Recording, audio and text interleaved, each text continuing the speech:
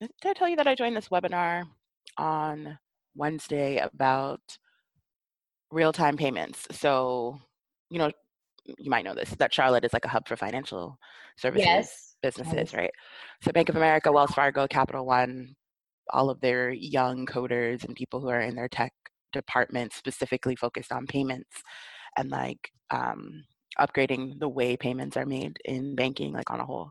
They have a group that they pulled together, and their topic of focus this week was real-time payments. So currently, we use all these apps like Venmo and Mhm. PayPal, all the things, but they're not exactly real time. So for the user, for the customer, it's pretty real time in the fact that you make the transaction, it's quote unquote verified, and you know that if I'm sending you money, I can see that I'm sending you the money. It shows up as pending, and on your end, you know that you're receiving money, right? Like I'll tell you that you'll get it.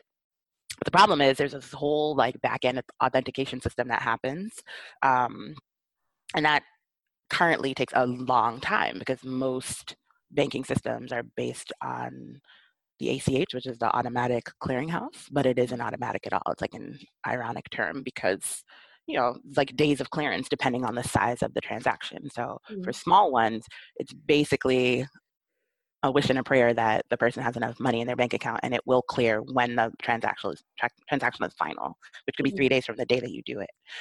Even though we're using these words like automatic, but real-time payments is like developing a system to address that. So for bank wires, like when I was closing on the house, the bank wire was like $11,000 or something. And it was this whole like really rigorous process and a lot of paperwork and having to be there in person at the bank and all this nonsense. And the reality is, as a customer, nobody wants to do all that shit. And quite frankly, anything could happen. And if something could happen, it did happen when I was getting ready to close. Like someone breached my TD Bank account. There was all this stuff that happened. And so that one thing could have invalidated my entire closing process. And then I would have owed the bank and the attorneys and the builders money because they brought people to the table for the close. But because my bank is behind the times, and there was no real-time payment system, there was no way to remedy that, right? So lots of people go through that on a daily, millions, billions, I guess, of people go through that on a daily basis because of how many transactions are made. So they're creating this new thing called a new rail. In that system, though, they need people to develop things. And I'm just sitting here like, this is another thing. So for you, I want you to start looking at the financial industry because on that call, at least 47 times I said, do we have any product managers in the room?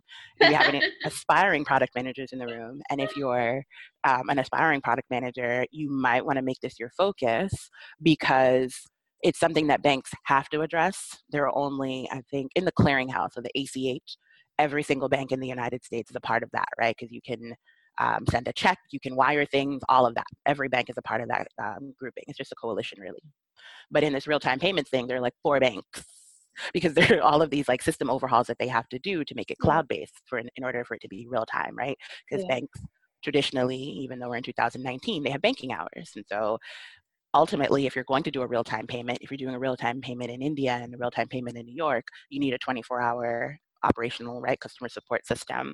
But a Yeah. product manager has to design that. Someone has to think through that for the bank and make it so that this bank is making money because through the ACH, which is what we use all the time, they make a 2 to 3%, or they charge a 2 to 3% fee, right, on every transaction.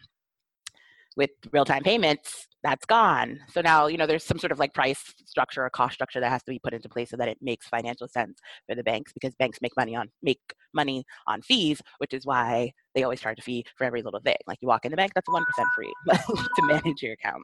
Sorry, why is my alarm going off? Okay. I think Time I to set sleep. a timer for food. Oh, sorry. Um, So yeah.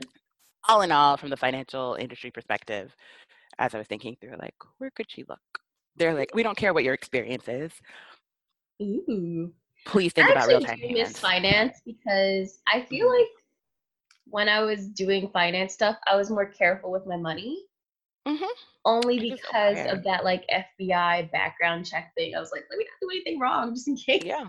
Like, but hmm, that's Some, interesting because I right? I feel like I need to do more webinars because I was looking at this stuff that Mm-hmm. I want for the intern program. Like I want them to participate in webinars and like do Mm-hmm. more stuff. And I'm like, I don't do that. Why am I like I should probably do the things that But I I'm think Yeah, I think that's one of the things, like when you, and I think we should use this content. So I think it's preparing to manage, right? Mhm. This might be a good topic. So even talking, it's like anyone you talk to, like even for us, a part of the hesitation in bringing people on board is like, how are we preparing them to gain something from this experience, specifically if there isn't a stipend, right? Or something that we're giving them.